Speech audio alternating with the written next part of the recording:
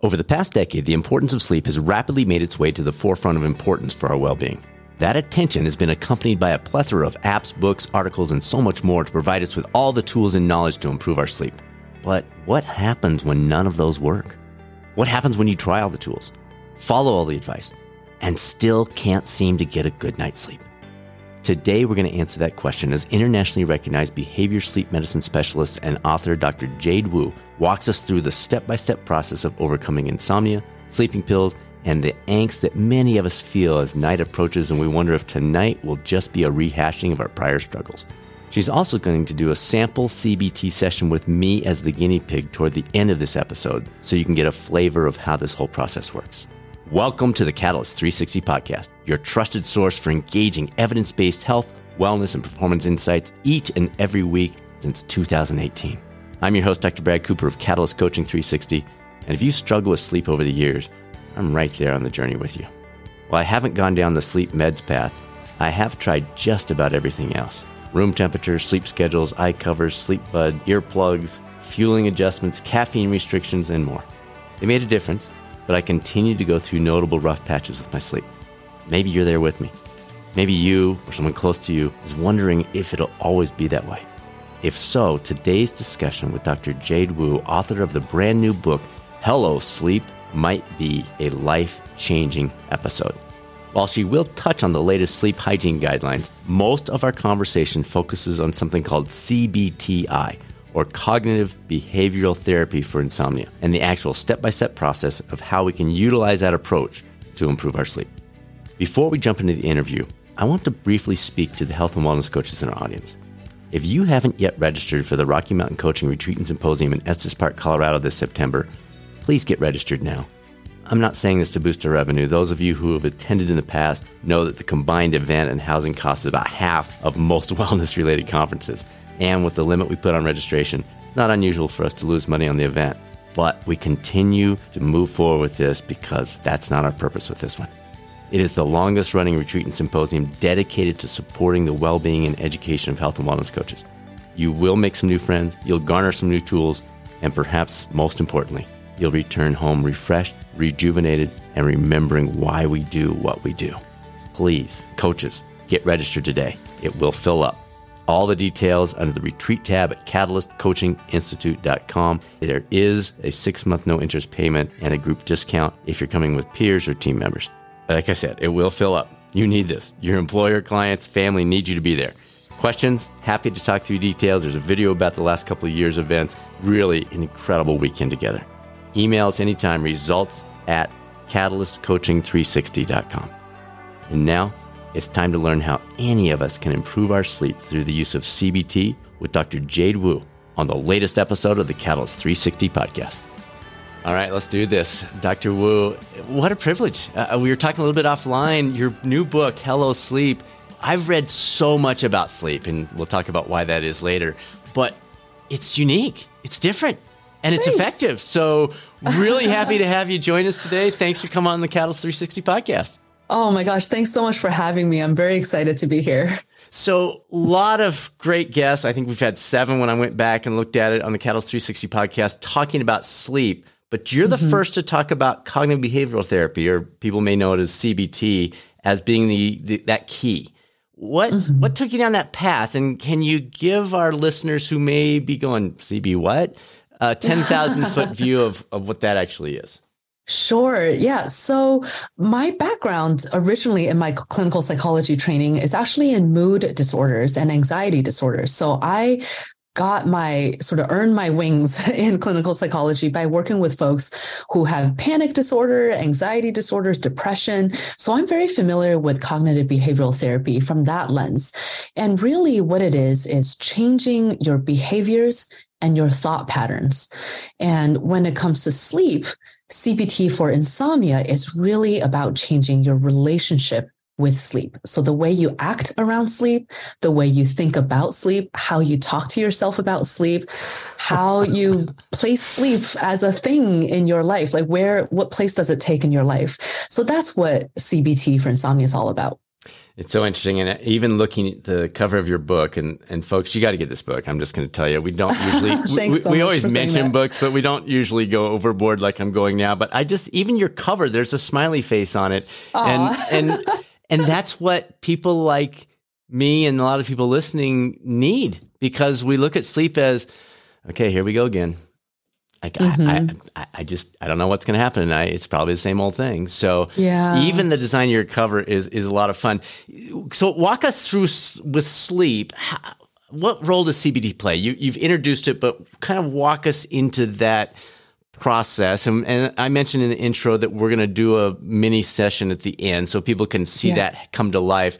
But just walk us through kind of how CBT happens, and then I'll ask you about the actual steps here in a minute. So more broadly here, and then we'll go into some of the key steps to integrate. Yeah, sounds great. So when we do CBT for insomnia, it's for someone who has had insomnia for at least a couple of months. So it's mostly for people with chronic insomnia. And so that means someone who has trouble falling asleep, staying asleep, waking up too early, just feeling really not good about the quality or quantity of their sleep. And it's been happening for at least a couple of months. It's bothering them. They're concerned. It's impacting how they function or feel during the day. So, this is someone who probably has tried some other things for sleep already. Like they've doubled down on sleep hygiene. They've done the research, about what should my bedroom be like, or what should I do and shouldn't I do? And by the time they get to me, usually they're like, I throw my hands up. I don't know what else to try here. I'm really I'm just about to give up, or I've already given up, but whatever, let's try this. So that's usually who I'm working with when I do CBTI. And the way I work with folks, and thank you for drawing attention to this theme in my book, is I just really love the idea that, sleep should not feel like a chore. It's not an engineering problem. It's not a big project that you have to manage. It should be just a friend. Sleep is your friend, something that you feel really comfortable with and look forward to hang out with. And it's an enjoyable and something you get to something in your life you get to look forward to. But you're right. By the time people have had insomnia for a while, it's like, well, here we go. Let's do battle tonight.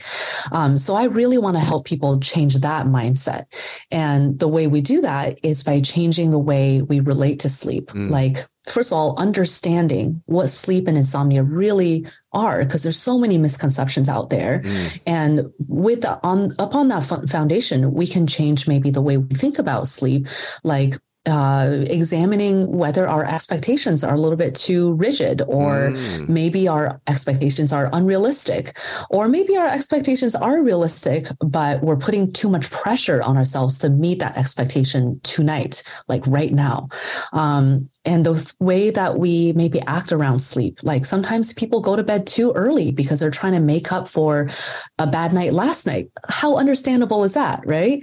But then unfortunately, that can sometimes backfire and make it even harder to fall asleep. So it's things like that, picking out, the patterns that we see and how people relate to their sleep, and removing those unhelpful barriers out of the way to allow someone's natural sleep to come forth. Because, sleep is a very foundational, fundamental biological process, like breathing, eating, drinking water.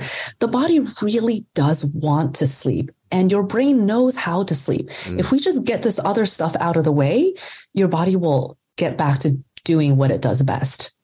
Do you think so sleep has garnered huge attention. What's the name of the doc that came out? Matt Walker? Yeah, Matt's book.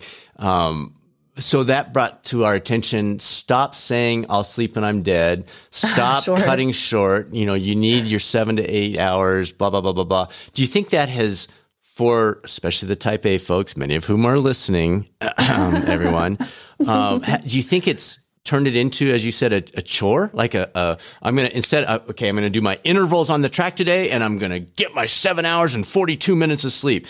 Has that made it worse for those personality types? That's such a great question, because I think, how do I put this? I feel like it's so great that we all are paying more attention to sleep. I'm so grateful to Matt Walker for bringing sleep under the spotlight, and everyone now cares about it. And I think the way we care about it is maybe not as nuanced as it needs to be as a public. Right now, our attention is just on get more sleep, Yes. or else you'll die. You know, that's the kind of message dementia, floating out there. You'll have whatever. Yeah, exactly. And I think a lot of people do need a bit of a kick in the butt to be like, okay, this is something you need to start, you know, giving yourself the time to do. This sleep thing is really important. But you're right. There's a lot of people like me, like you, are type A folks who really want to do things right. And they've done all of their other aspects of health, right? They go to the gym, they eat well, they pay attention to their whatever, they meditate. But sleep is one thing where you cannot just work harder and get better at it, right? I know, it's so frustrating.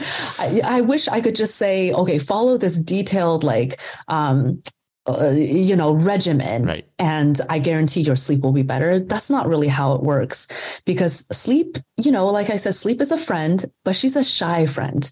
She will run away if you become too overbearing. So this over tracking, especially now that we have all these sleep trackers, that can be very helpful. But if you overdo it, then sleep is like, oh my gosh, you're putting me under the microscope. What's going on? And that's actually adding more pressure and more anxiety. And that doesn't help the type A folks who have insomnia, which is kind of the ideal clientele that I see. Shy friend. That is a great phrase. Wow. That's so memorable. Yeah. And when you picture it that way, you're like, oh yeah, but dial it back a little bit. The expectations you mentioned, I did see a study where they basically tricked people. They said, hey, you got 9 hours of sleep when they actually got 7. And they told other people, you got 5 hours of sleep when they actually got 7. And their response that day was similar to what they thought, not what they got. Does that play a role in this too, in terms of where CBT can be a benefit? Absolutely. I'm so glad you brought that up, because I think there's such a big psychological component to this. Not to say that insomnia is not real or that it's like all in your head. That's not what I mean. I just mean that how you feel during the day depends on so many factors. And we often put all of the either blame or, the credit on sleep. It's like, well, I feel great today. Yes. I must have gotten a great night of sleep, or I feel terrible today. It must have been because I didn't sleep well. But if you really look at other factors, like what's my mood today? Am I overstimulated? Am I understimulated? Am I bored? Am I stressed? Am I dehydrated? Have I not laughed for a few days? Have I not talked to my friends or family? There's so many factors that play into how you feel during the day. And one of the big factors is how you feel about your sleep. So if you're really stressed out and thinking, crap, I didn't get good sleep, I'm going to be really awful today and tired, non-functioning, it becomes a self-fulfilling prophecy, right? Because then you do feel crappy and tired and like bummed out. Whereas if you go into it thinking, well, shoot, I only got 5 hours, but whatever, that's happened before. I've gone through it. I have an exciting day coming up. Usually people rally pretty well, even if they didn't get as much sleep as they wanted to. I'm laughing for 2 reasons. One, people that know my wife and myself know that she's good with whatever. She's like, didn't have a great sleep, doesn't matter, I'm fine. And for me, it's like, you can ask me first thing in the morning, Brad, how was your sleep? And you're going to know how my day goes. So we'll get into that later. So, and then the other thing that's interesting is my PhD work, one of our research studies, we looked at functional mental toughness based on sleep patterns. So we did a sleep restriction, and then we did an excess sleep, and people did what you're describing. The people that the lack of sleep did not influence their FMT or functional mental toughness made other adjustments in their life that allowed them to maintain that FMT, whereas those that were very dependent upon or focused on sleep, theirs dropped because they. So anyway, it's really interesting to see all these pieces come together. Yeah, it was pretty cool. All right, so during the reset phase, you want us to use the daytime hours to be more sleepy at night. What a concept. Now, it sounds like that avoid naps, avoid sleeping in, and this one was weird for me, and maybe we'll talk about this, but early bedtimes. I've been staying up later since I've read your book. Awesome. Which my wife is glad about because she always went to bed being nice to me. But anyway, frankly, I was cursing you one day when I really could have used a nap because I felt like I'm at 50% and I would normally grab a nap here. And you're not against naps. Let's clarify, everybody. You're not against naps at all. Against naps. It's just during that reset phase that you want to avoid those. Can you walk us through, people that haven't yet read your book, can you walk us through the different phases and what things might be different in this phase versus that phase? Yes. So the big reset is the first big push that we make for people with insomnia. And the whole concept of the big reset is based on the competition between two forces within you that determine whether you're going to be sleepy or not. So on the one side, we have sleep drive, which is like your hunger for sleep. The longer you're awake and the more active you are, the more sleep drive you save up, like sleepiness coins in your sleepiness piggy bank. And then on the other side, we have arousal. So anything that revs up body or mind. And if you have too much arousal, even if you have enough sleep drive, that arousal is going to be overriding that sleep drive. So we want to increase your sleep drive, decrease your arousal. And the big reset is kind of the first big push to tip that balance in your favor. So first of all, in order to increase your sleep drive, we have to have you be awake longer, awake and out of bed, right? So that's why no napping. That's why no sleeping in the morning. That's why going to bed later. We're basically buying you more time to be awake and upright and out of bed and doing stuff to be saving up sleep drive. Now, this phase is not forever. You're not doing the big reset for the rest of your life. Yes, it's usually like 2 to 4 weeks at most. So rest assured, this is not forever. It's really almost like a boot camp to make you extra sleepy. Yeah, like we're almost sleep depriving you slightly. Yeah. So that jacks up your sleep drive. And at the same time, what we want to avoid is spending too much awake time in bed, because anytime you're awake in bed, especially if you're frustrated and anxious and thinking about how little sleep you're getting in bed, your brain is making that association between bed and awake and frustrated and anxious and all of those bad things. So, your brain is so good at putting two and two together that we don't want it to make that association long term. So we're going to break that association. If you're not happy and relaxed and sleeping in bed, then you're going to be out of bed doing something else. So that's what the big reset boils down to. Now, by the end of the big reset, or like through the middle of it, maybe a couple weeks in, by this time you're sleepy. You're probably like maybe accidentally taking a nap, So that's good. We're reacquainting your brain with the feeling of sleepiness, forcing your brain to really make the most out of the time that you have in bed to fill it up with good quality sleep. Now, as that's happening, the next phase that kind of overlaps with a big reset is to start playing with your conceptions and your ideas about sleep. So we're starting to ask questions like, well, what are your expectations for how much you sleep and when you sleep? For example, how much sleep do you feel like you need? I go off the 8 hours. We try to be in bed by 9:30, and I like to get up about 5:30 and get rolling. So, as we'll talk about later, the sleep efficiency piece has not been something I've done a good job of focusing on. I've been looking more at TIB or time in bed.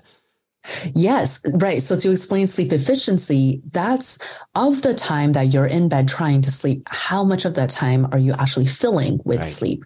So generally we want 85% or to like a 90-ish percent. 85 to 95 is kind of the sweet spot. Right. So that would mean the vast majority of the time you're in bed, you're sleeping, not 100%, because that would mean your head hits the pillow and you're out like a light or out like a dead log until your alarm wakes you up. That would mean you're not getting enough opportunity to sleep and you're too sleep deprived. So 85 to 95 is what we're looking for. And so it sounds like you've been focusing more on making sure you have at least the 8 hours in bed and like a pretty early window too, 9:30 to 5:30. And then just kind of hoping that your brain will fill that window with good sleep efficiency. Hoping is a good phrase. Right? Yes. Yeah. I wonder how you came up with the 9:30 bedtime. Like, what was that based on? I think it was reverse engineered. I love that 5:30 for me. If I can be up and rolling at that point, I'm a very, very much a morning person. So I like to be up and at 'em and journal and pray and meditate and think about stuff, and then right into my exercise and then right into work. So if I delay that by even 45 minutes, I feel like I'm catching up all day long. So I think it was reverse engineered from I want to be going at 5:30. So that means 9:30. And Susanna's just been very kind to say, okay, that sounds fine. Okay. Yeah, I think that's a perfectly reasonable way of doing it. If you don't have insomnia and you don't have trouble with sleep. But if you find, do you have trouble falling asleep or staying asleep? It's the staying asleep more so. Okay. Yeah. So here's how I like to think about it. You know, let's say you're making a pizza from scratch, and this is how much dough you have, and this is how much dough you've earned throughout the day by being active and awake. You know, if you try to make a pizza that's too big, then you're going to have holes in your crust. There's just not enough dough to go around, right? So instead of making a huge pizza, what if we make a smaller pizza, at least for now, just focusing on the quality of the crust and having that nice and thick Chicago deep dish, the quality. And then your brain will have much less trouble filling up that time, the smaller amount of time, with good quality sleep. And once your sleep quality is good, then it's easier to maybe work on figuring out what's the ideal amount of sleep that you need. And that may be 8 hours, or maybe more, or maybe less. Right. Yeah. So then we're working with your body instead of against. Yeah. Makes perfect sense. Yeah, absolutely. All right. Let's talk about Dr. Carney's app that she's done for the VA. She joined us in episode 171. I had no idea of the two of yours connection prior to reading your book. So it was kind of fun to see that. Sleep app, is that right? The Consensus Sleep Diary and possibly the CBTI Coach app as well. That's what it is. Yes. Yeah, she's probably worked on more than one of these. Yeah. So folks, you can look it up if you want to pull it up. I've been using it for the last 3 or 4 weeks since reading her book. But based on that, can you walk us through how either using the journal that you provide in the book or the sleep app that you suggest, why that's so important? Yeah. So one of the foundations of doing CBTI is doing the sleep diary. So that's basically self-monitoring, keeping track of your sleep behaviors, like when you go to bed, how long it's taking you to fall asleep, how many times you're waking up at night, things like that. And this is important because, first of all, you need to understand something before you can change it, right? So we need to know where we're starting at. And it's so cool how much information you can gather from looking at a week or ideally 2 weeks worth of sleep diaries. There's patterns that emerge that you would never have guessed. Like, wow, look at that. Every day you're like trending a little later with your bedtime.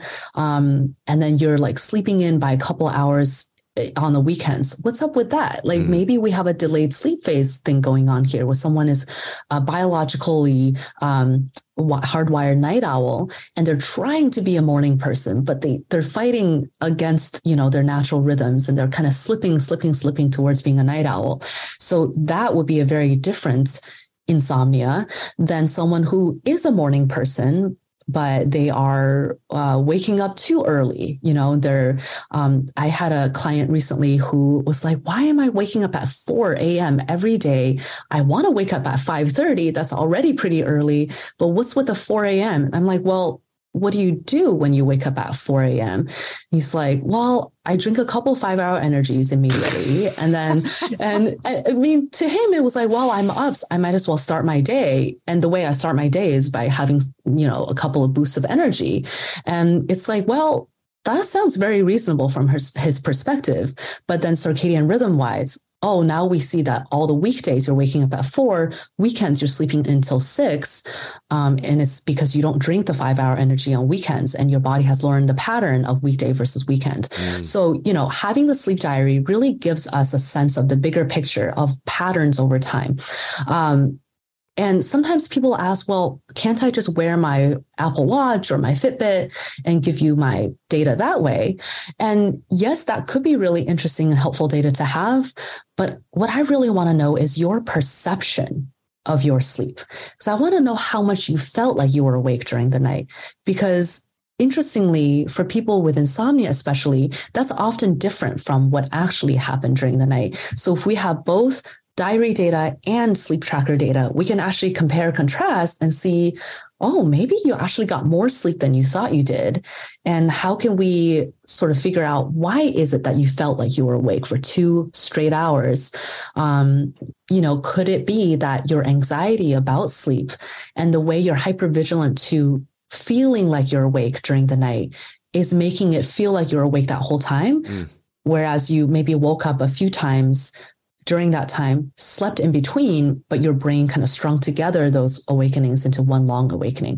So anyway, now I'm getting into like probably too much detail. No, I think that's good because as you're saying that, I'm nodding my head saying, yeah, I know I'm not alone in feeling that way. So I think you're accurate with that. Okay, so you're big on don't look at the clock in the middle of the night. Sure, but yes. Then we're trying to guess, one of the things we have to fill out in the morning in the journal or the app is how long were you awake those 2 or 3 or 4 or whatever number of times. Yeah. I think I'm having trouble going, well, 10 minutes, I don't know, 20 minutes. It felt like a long time, maybe 40. So any tips with that in terms of how to, I know you're not looking for exact minutes. That's not the point of the exercise, but just some general tips in terms of recalling without staring at a clock, recalling how long I think I was awake those various times? Great question. So I would say the idea is actually to not try too hard to be precise. Okay. You don't have to be precise. Again, the point is to see how much sleep or awakening you perceived, you felt like. So if you're like, I'm not sure if it was 10 minutes, 20 minutes, 30 minutes, I mean, that's okay. That's what a good sleeper does, is they don't really think about it much. And if you really probe them, they'll be like, I guess I woke up a couple of times. Maybe it was 10 minutes, maybe not. But the whole point is we don't actually need to, nor do we want to know precisely how much you were awake. Everybody wakes up during the night, 10 to 16 times is very normal. And we don't remember most of those. And sometimes we are awake a little bit longer to go to the bathroom, drink water. We're kind of like skimming sleep, maybe, especially in the morning hours for a chunk of it. That's okay. Sleep is not black or white, on or off. So there is going to be some gray area where we're not sure about. And that's okay. That's where a lot of the improvement with CBTI comes, is feeling relaxed enough about sleep that you're not really sure how much you were awake, and it doesn't really matter. Nice. I did remember that 10 to 16 times a night stat from your book, because I think if people know that, so folks, what she's saying is we all generally wake up 10 to 16 times a night. We don't remember most of them. So that takes so much, I don't know, it changes the expectations. It let you relax and go, I woke up. And so did every person in the world. Yeah. And I'm going to probably wake up 9 or 10 more times tonight and not realize half of them. So I loved you including that stat in there.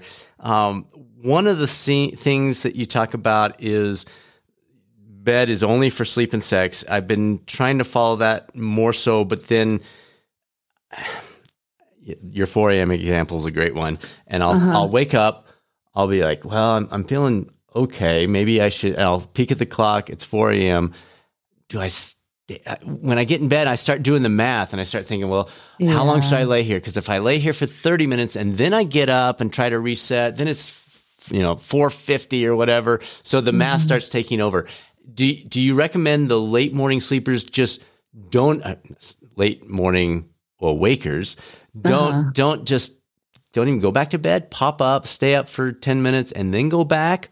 Or any thoughts with that late morning? Maybe the bathroom wakes you up, whatever it might be. But for some reason, it's your 4 a.m. person who doesn't go for the 5-hour energy. They're wanting to get that extra hour and a half, 2 hours of sleep. What then? Do you just skip it? Do you skip it during the reset phase? Or do you go back to bed and do your best for a few minutes? What do you think? Okay, so Brad, before I fully answer that question, may I please gently note, how much effort you I'm just working put hard. into, yeah, you're working hard. And that hard work, that mental gymnastics, is that helping you to feel sleepy or relaxed at 4 a.m.? Oh, it's so relaxing, Dr. Wu. No, you're dead on. You are dead on. No doubt. So what I would say, I'll give a two-part answer to your question. The first part is don't work so hard. If you are like doing math in your head, that means you're working too hard. Go by your feeling instead. Okay. If you are wide awake and like bored and frustrated, anxious, then don't do that in bed. We don't want the bed to be a bored, frustrated, anxious place. Get up and do something else. Or yeah. Or, if the bed is cozy and it's cold the rest of the house and you don't want to physically get out of bed, that's fine. Sit up and read a book, play on your phone. Just do something enjoyable. Like imagine if you suddenly magically had an extra hour of me time during the day. What would you do with that time? And whatever the answer is for that, see if you can do that at night. So that's the first part of my answer, is just don't worry too much about it. And the second part is, this is why I don't want people watching the clock, because because people have connotations attached to each hour of the night. It's like if you wake up and see like midnight, you feel probably one way. Whereas if you wake up and see the clock is 4 a.m., you feel another way. Absolutely. But why does it matter? It's still the night. Right. You're not going to start your day at either midnight or 4 a.m. Right. It makes functionally no difference to what your actions at that time or how your decision-making goes should be. So why know the time? If you've already set your alarm for the morning and you know you're not going to oversleep your obligations, then it really doesn't matter what time it is. And so why don't we just take that variable off the table completely and just not worry about it? Well, and I like what you said about feelings, making the decision based on the feelings, not the time or the calculation or any of the other things. That was outstanding.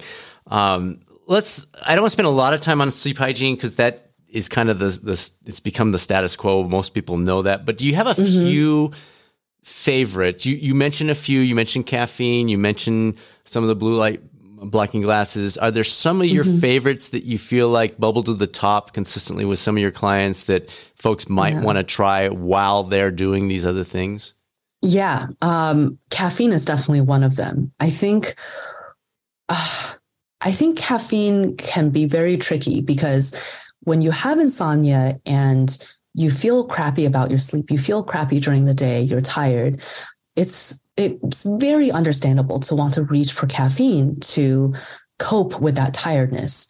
But then that caffeine ends up feeding into the problem because either it stays in your system a long time and, it interferes with your nighttime sleep, or it makes you more tired during the day because it's forcing your body to run on fake fuel, essentially, right? It's like it's tricking your body into... a credit card. Exactly. That's a great way of putting it. And then the more you owe on the credit card, the more you're going to have to pay later. Right. So often people are saying, oh my gosh, my insomnia is making me so tired. And I'm like, is it really the insomnia that's making you tired? Or is it the fact that you drink like 8 coffees a day that's actually making you tired? So often, just shaving down the coffee, decreasing it by like 25%, 50% can go a real long way. So, and it's so individual how long coffee lasts in each person's system. Our metabolism is very different. Yeah, totally. So why not kind of try decreasing the caffeine a little bit and see if that helps take the edge off. So there's that piece I really like. And just to clarify on that one, because most people have maybe a time limit where they say, I'm not going to drink it after 12 or after 2, or you're saying, sure, that's valuable, but you also are saying try 25% less total. Even if you are a nothing after 10 a.m. person, maybe try 25 or 50% less and see if that has an influence. Absolutely. Because it's not just like, it's possible that if you cut off your caffeine at noon, by bedtime, you don't have any caffeine in your system, no matter how much you've had in the morning. Sure. That's very possible. But how much you have in the morning still matters, right? Because if you have one coffee in the morning just for like the taste and a little energy boost and whatever, it boosts your mood, great. But if you have like 5 or 6, you're jittery, you're running on false fuel, you're swiping that credit card with your energy, that will impact how you feel during the day and how much you blame your sleep with that, energy deficit, regardless of how much caffeine is left in your system by bedtime. Right. Right.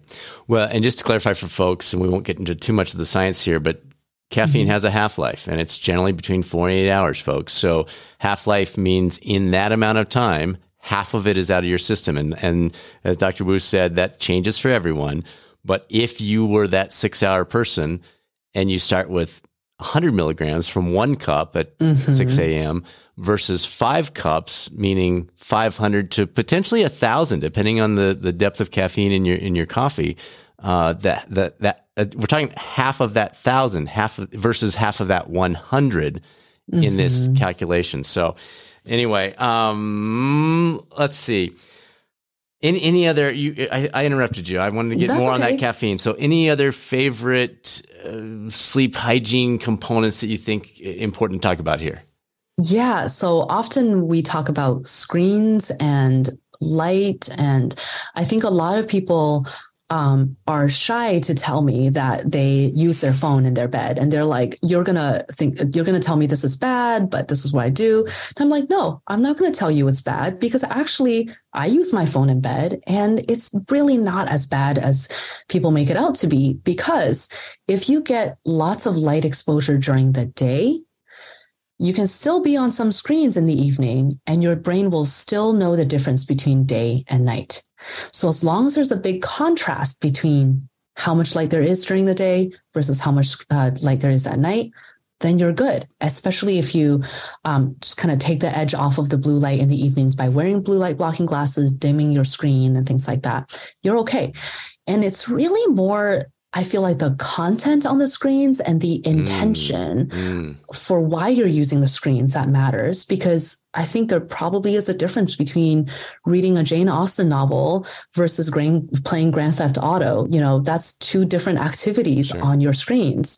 Even if you're reading the novel on a bright iPad. And also, for some people, the Grand Theft Auto might be more relaxing than a Jane Austen novel. So it's also very individual to each person.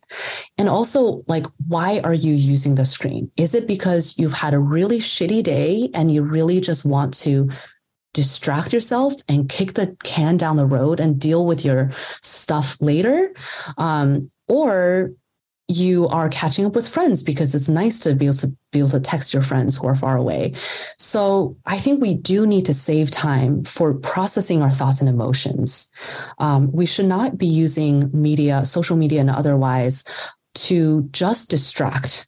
Because if we're so distracted and so kind of kicking the can down the road all day long, then those thoughts that are hanging out back here, wanting to be processed, those emotions, they're going to come out sometime, somewhere.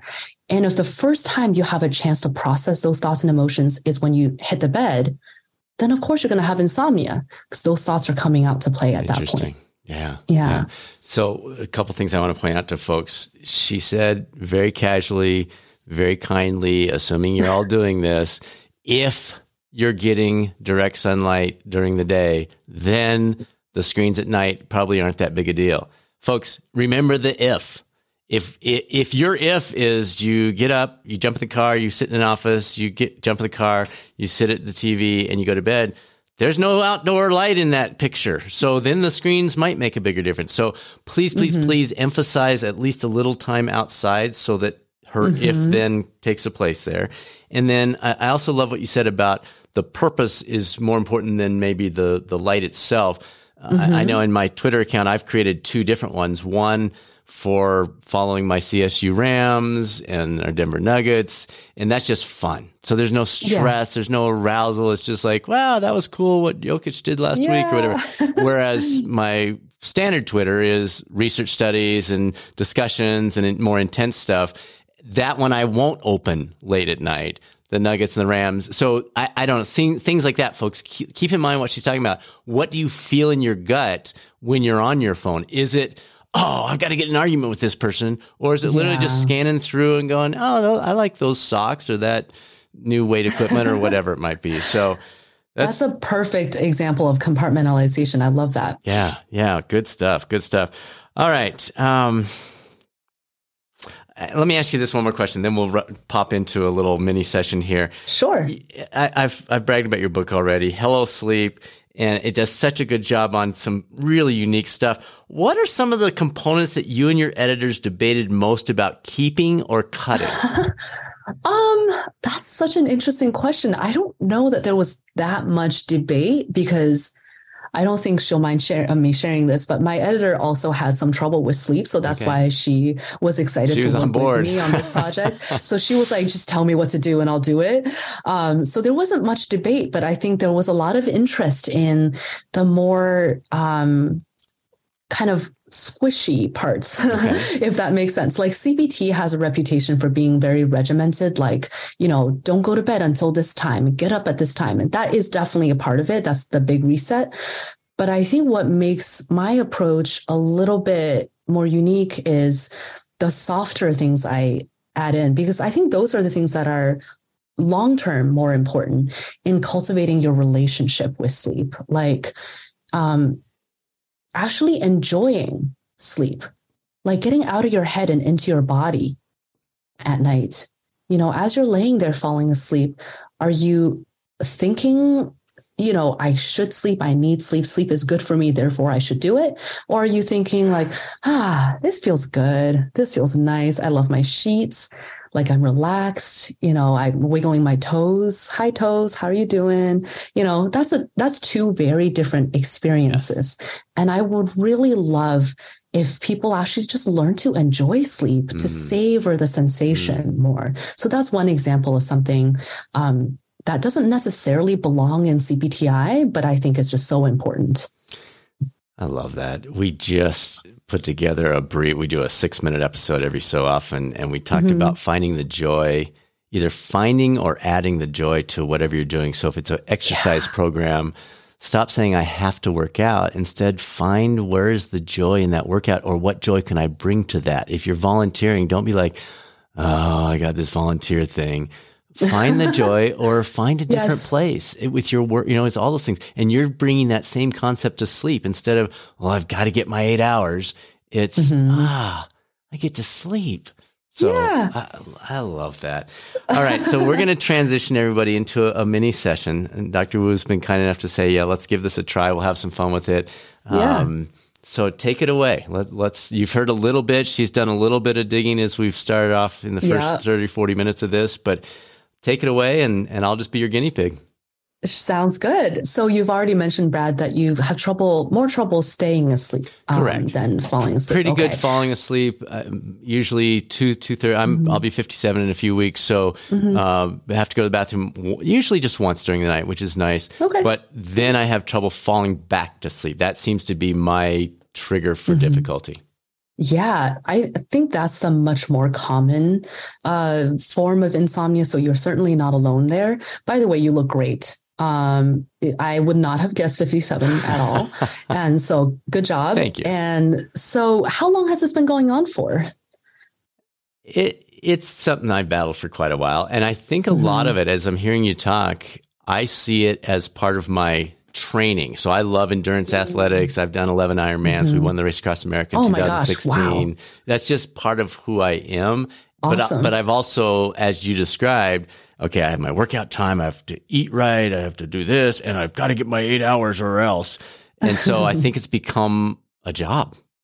Yeah. That's a very, very good observation. I think that insight is a very good place to start, because now we can start understanding why you do what you do around sleep, like that 9:30 bedtime. Like maybe it feels a bit like this is part of my commitment to my health that I go to bed at 9:30. No right? doubt. Zero doubt. Gotcha. Okay. Are you usually feeling sleepy by the time you go to bed? I've been considering that as I've read your book, and we've started pushing it back to 9:40, 9:50. And I think, as much as I hate to admit it, I think that's helping. Okay. Yeah. So you're following your body's cues more. You're listening to your body, what it's telling you. I think I'm following your cues. I think I'm like, well, she says I should push it back. I'm not really ready to push it to 10:30, but let's try 9:45, 9:50. Sure. Yeah, I like that. Just experimenting a little bit with like, well, how does that feel? If you push it back enough and you feel like, oh my gosh, I'm so sleepy, I can't stay on my feet in the evening, that means you've gone too late. Sure. But it sounds like maybe you haven't quite gotten to that part I yet. don't So think maybe, so. Yeah. yeah, so that experimentation is good. So tell me, when you wake up during the night, what do you usually do? Like, other than going to the bathroom, what is your like internal monologue? What is your emotional tone? What's happening for you? Well, the last few weeks I've been like, all right, let's get that sleep efficiency up.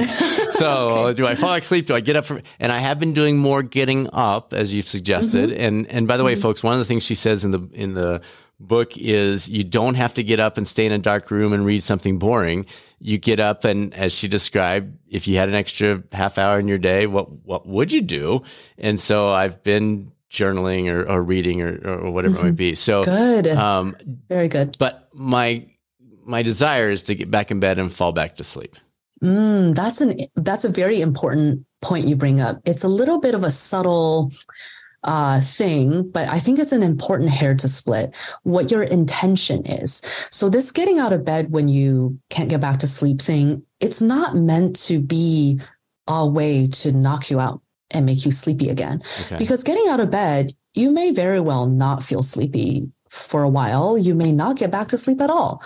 And that's okay. The intention is not to make sleep happen. The intention is for you to actually enjoy your time in the night rather than lay there and be frustrated about not sleeping. Because if you're awake anyways, it's better to be doing anything else rather than trying really hard to sleep and being frustrated that you're not in bed. So how does that feel for you? Like if I said, just get up and literally do anything and you're not like getting back to sleep is not even on your radar. How does that feel to you? It feels like our discussion up to this point has helped my mindset a little bit, but it feels like had you asked me that 45 minutes ago, I would have said, well, that's kind of like saying you can skip your workout today. Or go ahead and have pie for breakfast or, whatever. It's kind of like, yeah, but that's going to throw me off. I won't be, because I'm generally a pretty high energy guy. I pretty much sprint from the time I wake up until the time I go to bed. And I love that life. Yeah. And when I don't sleep, at least I've convinced myself, now I'm wondering if it's me or reality, that I'm running at 70%. So I'm so glad you brought this up because my next question was going to be, what are you actually afraid will happen if you don't get back to sleep soon? Like, let's say you woke up at 2 a.m. Now you're thinking, crap, I have to get back to sleep. Yeah. Well, what's the other side of the if-then statement? Yeah, the other side would be then I won't be able to bring it today. And I think at this point in our lives, the most important, I can do well throughout my day. Kind of, I know crutches I can use, but when we have evening activities with our family, or we're going to a Nuggets game, or going to spend time with our granddaughter, or whatever, I want to be on. I want to be all me, and my brain naturally goes to, I'm not gonna be all there if I'm not rested. How often have you been not all there, or like, felt like you couldn't actually enjoy your social time or get things done? I think I've created through a wrong kind of CBT, my own created CBT. This is BCBT, Brad's created behavioral therapy, that if I didn't sleep, then I clearly will not be able to be at my optimal self. So I think I've created a self-fulfilling prophecy that I continue to build upon, and it gets stronger and stronger and stronger, just like what you're trying to do of creating bed as a fun, relaxing, sleepy place. I've gone the opposite way of if I don't, then the day it's not all Brad. It's 80% of Brad. It's 70% of Brad. Because, I was going to say, I would be very impressed if you've had insomnia for a long time and you've done your successful career, you have a successful podcast, you've done 13 Ironmans, you've done all this stuff. Okay, so if you don't sleep well, you don't function well, but you haven't slept well for a really long time. No, I go in pockets. So I go in pockets. I'll have a bad 7 to 10 days, and then I'll be pretty good for 2-3 weeks. And then I'll I'll keep thinking I've got it. Like I'll be like, okay, got it. And then Still, you're a pretty impressive person if sleep really has that much of an impact on you, and like a third of the time you're struggling with sleep. So maybe I'm making it all up.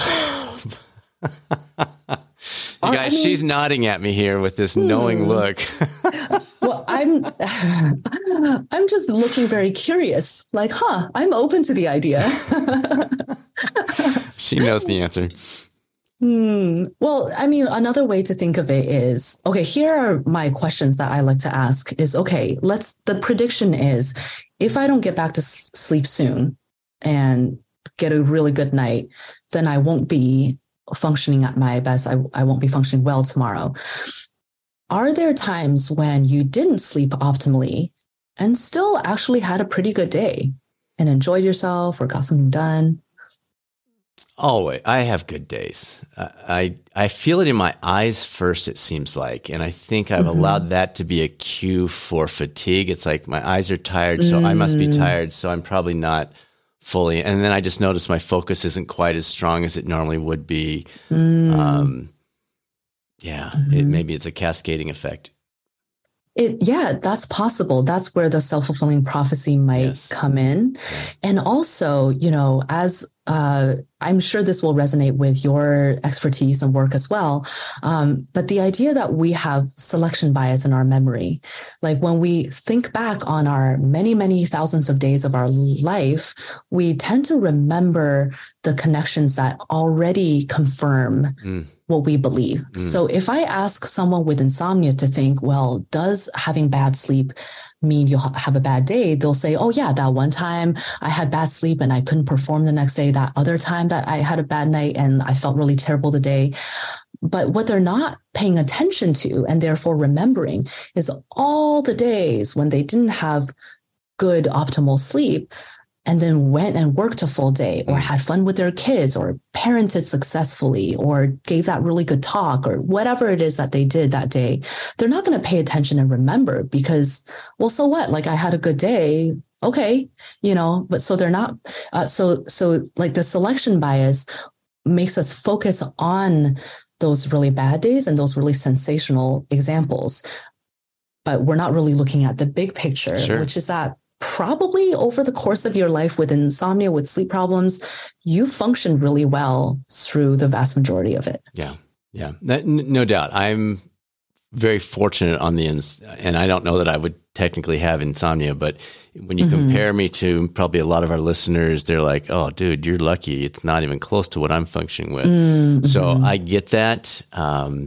At the same time, I think you're very accurate. I think there's a lot of self-fulfilling prophecy there. And I grew up as a runner. We always had this saying, it's the night before that matters.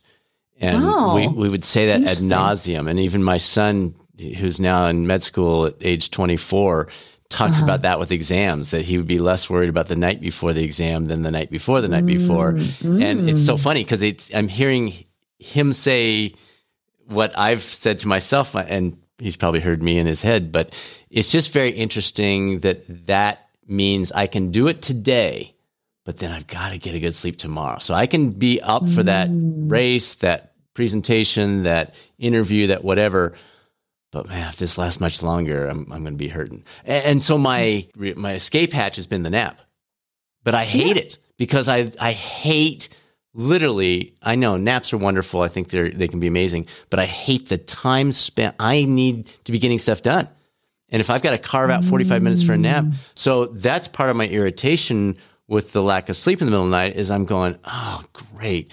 Now I need to, in order to function fully, I need to carve out 45 minutes to get some sleep. And I don't have 45. Where am I going to find 45 minutes today?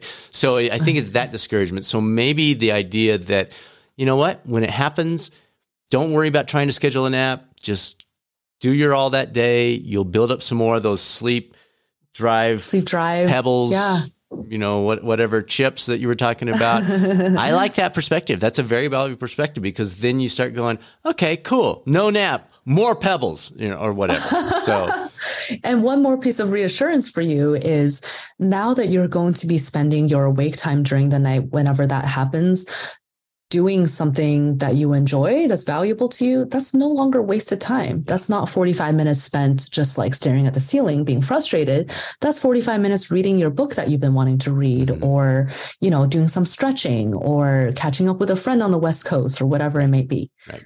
Yeah. And one last thought I would want to leave you with, or just I would invite you to consider is, I think I've heard you say a lot about the relationship between how you sleep and how fatigued or tired you feel the next day. I wonder if there are other factors that contribute to fatigue other than just how well you slept last night. And if we recognize that how well you slept last night is one slice of the pie that contributes to your fatigue, could we maybe place a little less blame and responsibility on sleep to help you feel energetic? Because then we recognize there are other factors too. Possibly. We have that conversation with people that like to blame age for everything. And they're like, well, I'm not as fast because I'm X years old. And we try to bring them back to, well, maybe, because that is a 1% a year after age 40, but how are your speed workouts going? What is your running volume compared to where it was 20 years ago? Are you sleeping well? Are you eating well? Are you getting adequate protein intake? So go down that list first.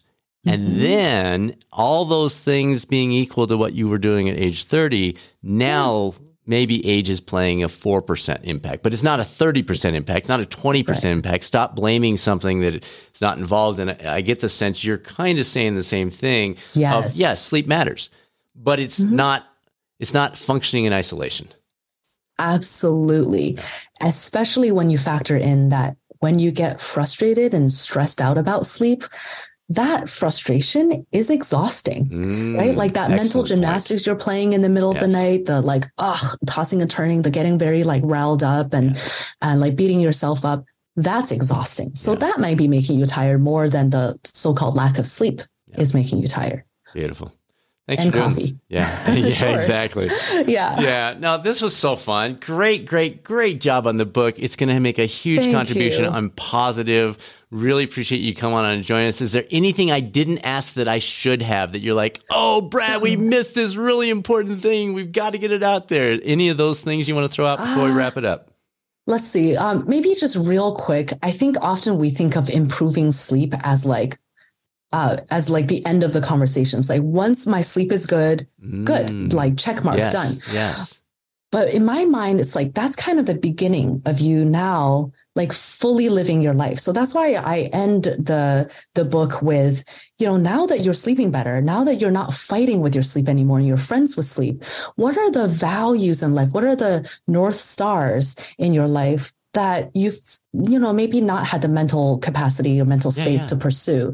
Like, do you want to connect with people more? Or do you want to explore your creativity more? Like, let's not just rest on like, okay, my sleep is good now. It's like, what do you want to do with that and feel more fulfilled in your life? That's the ultimate like aim for all of this, right?